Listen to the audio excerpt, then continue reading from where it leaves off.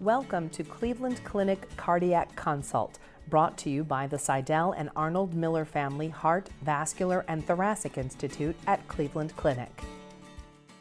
I'm going to talk about risk of participation, and this really stems, and I think this case highlights sort of everything in my talk in one single case. So a lot of us remember Christian Eriksen's collapse from sudden cardiac arrest on the pitch during Euro 2020 when he was playing for his native country of Denmark. This was live on international television.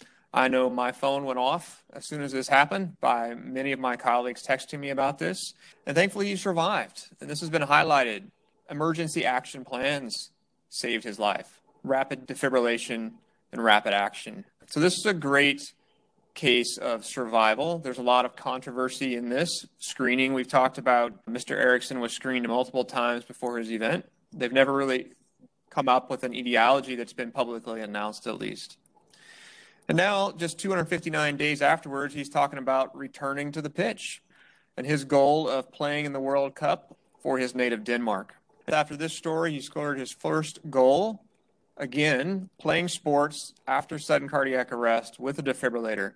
So cardiac arrest in relationship to vigorous activity. Well, we think it's a real thing. This is a nice study on cardiac arrest during long-distance running events called the RACER study. It was nearly 11 million runners.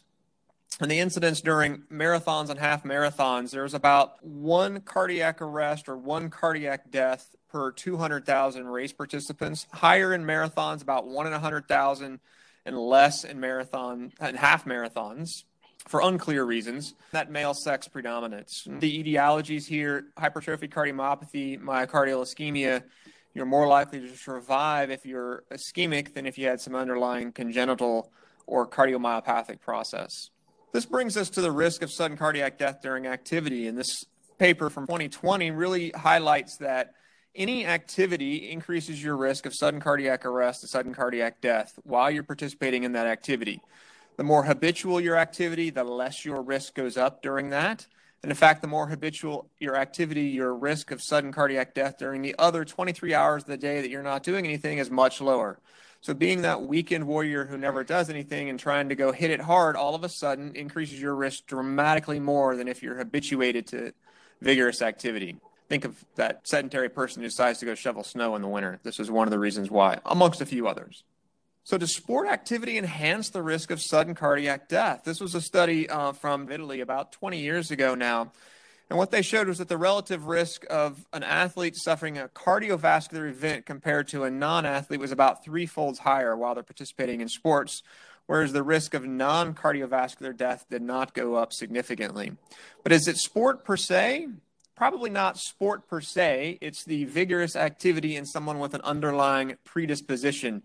These are different various conditions, ARVC through conduction system disorders, showing that it's the disorder coupled with the vigorous activity that increases the risk, not necessarily the sport itself. Well, once you've been diagnosed with a cardiac condition, what about return to play? So this is the classically one quoted return to play guidelines, and these were published in 2005. Well, these were updated in 2015 for the ACC and the American Heart Association. And the overlying goal of return to play guidelines are the protection of athletes' health and avoidance of undue risk are the primary factors informing clinical judgment and recommendations of the managing physician. So this is helpful when we're trying to decide how to counsel a patient or what we would recommend to a patient or a school and someone that has a diagnosed cardiac condition.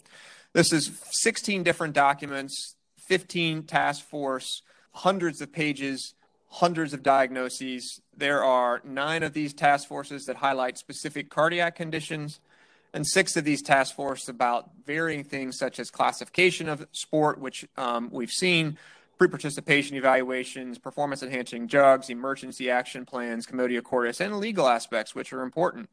The European Society of Cardiology published their own updated guidelines in 2020. Their guidelines are a little bit different because they focus more on just sport per se. They talk about exercise for health and well-being in the general population.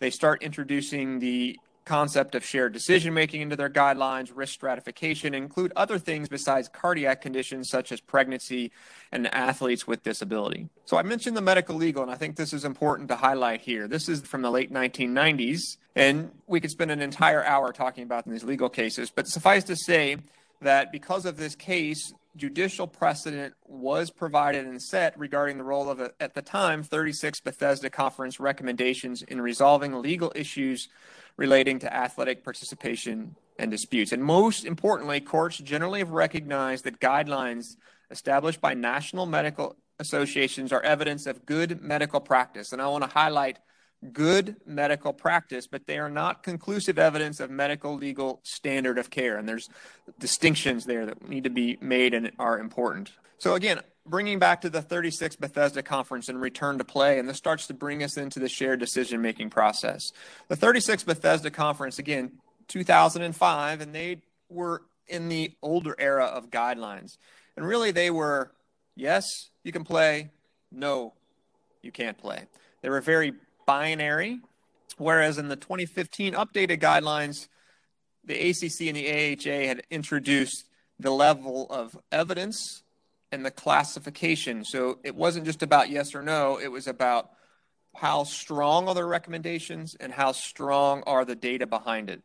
So these 2015 guidelines included 253 diagnosis and clinical scenarios, all level of evidence C. Remember, level of evidence C is very limited population data, mostly driven by expert opinion. But within that, there were 84 Class 2 recommendations. So Class 1, green, pretty much good to go. Class 3, harmful or not recommended. And Class 2 brings about more nuance. So no longer is it thumbs up, thumbs down, yes or no binary. We have it is reasonable and may be considered. So that inherently introduces a scenario where there's discussion involved. And this was highlighted by this great letter to the editor by some colleagues in 2017 about a call for a paradigm shift in clinical decision-making in athletes. And what they specifically state, the time has come to acknowledge with full transparency that sport participation among athletes with cardiovascular disease is a complex clinical topic that remains shrouded in persistent scientific and clinical uncertainty, and a simplified yes versus no decisions are almost always suboptimal, and our young athletes really deserve more. So this brings us into the era of shared decision-making, and how do we discuss shared decision-making from sports cardiology pillars? And this is important, and we're going to spend some more time on this. There are 5 pillars that really decide and help us understand shared decision-making. One is the knowledge. What's the appropriate diagnosis? Has the appropriate diagnosis been made? Are you an expert in that condition? Are you expert in sports and recommendations? Do you have the knowledge to make this decision, to knowledge to share it and the risks with that person? Are you the right person? Humility, recognizing that you may not be able to provide that expert counsel. You may not be an expert in that disease, even though you may be an expert in sports cardiology, and you have to bring in other experts to help you and assist with you. Bring in other opinions. Recognizing that science can change. We've seen that winds of change. Appreciate that the physician is there to serve the patient, not to parent the patient per se. Respect the patient's priorities and recognize the patient's voice and opinion.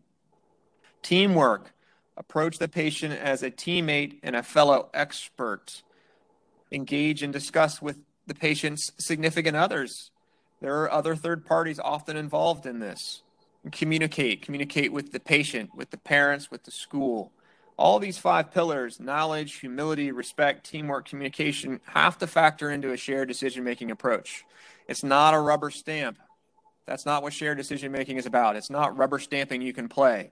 It involves an athlete with disease. It involves a physician. It involves a third party oftentimes.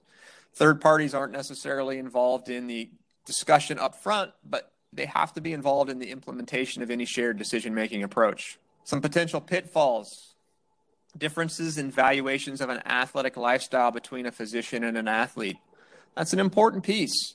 So often why athletes with cardiovascular disease seek out sports cardiologists is because of that valuation effort. Biases and heuristics, clouding communication and appreciation of risk, that implicit bias. Differences in perception and interpretation of risks. I may not interpret the risk the same way someone else. and medical legal biases. And this leads us to that athlete-centered decision-making regarding sports eligibility and participation. So a few take-home points here. 1, sports per se are not a cause of enhanced mortality, but it can trigger sudden death in a susceptible athlete. Guidelines for participation in sports with cardiovascular disease serve as a framework to discuss return to play and risk. It is not a mandate. Shared decision-making shifts away from the binary process of sports disqualification, involving equal participation from the athlete and other key stakeholders. Thank you. Thank you for listening. We hope you enjoyed the podcast. We welcome your comments and feedback. Please contact us at heart@ccf.org. Like what you heard? Subscribe wherever you get your podcasts or listen at clevelandclinic.org/cardiac consult podcast.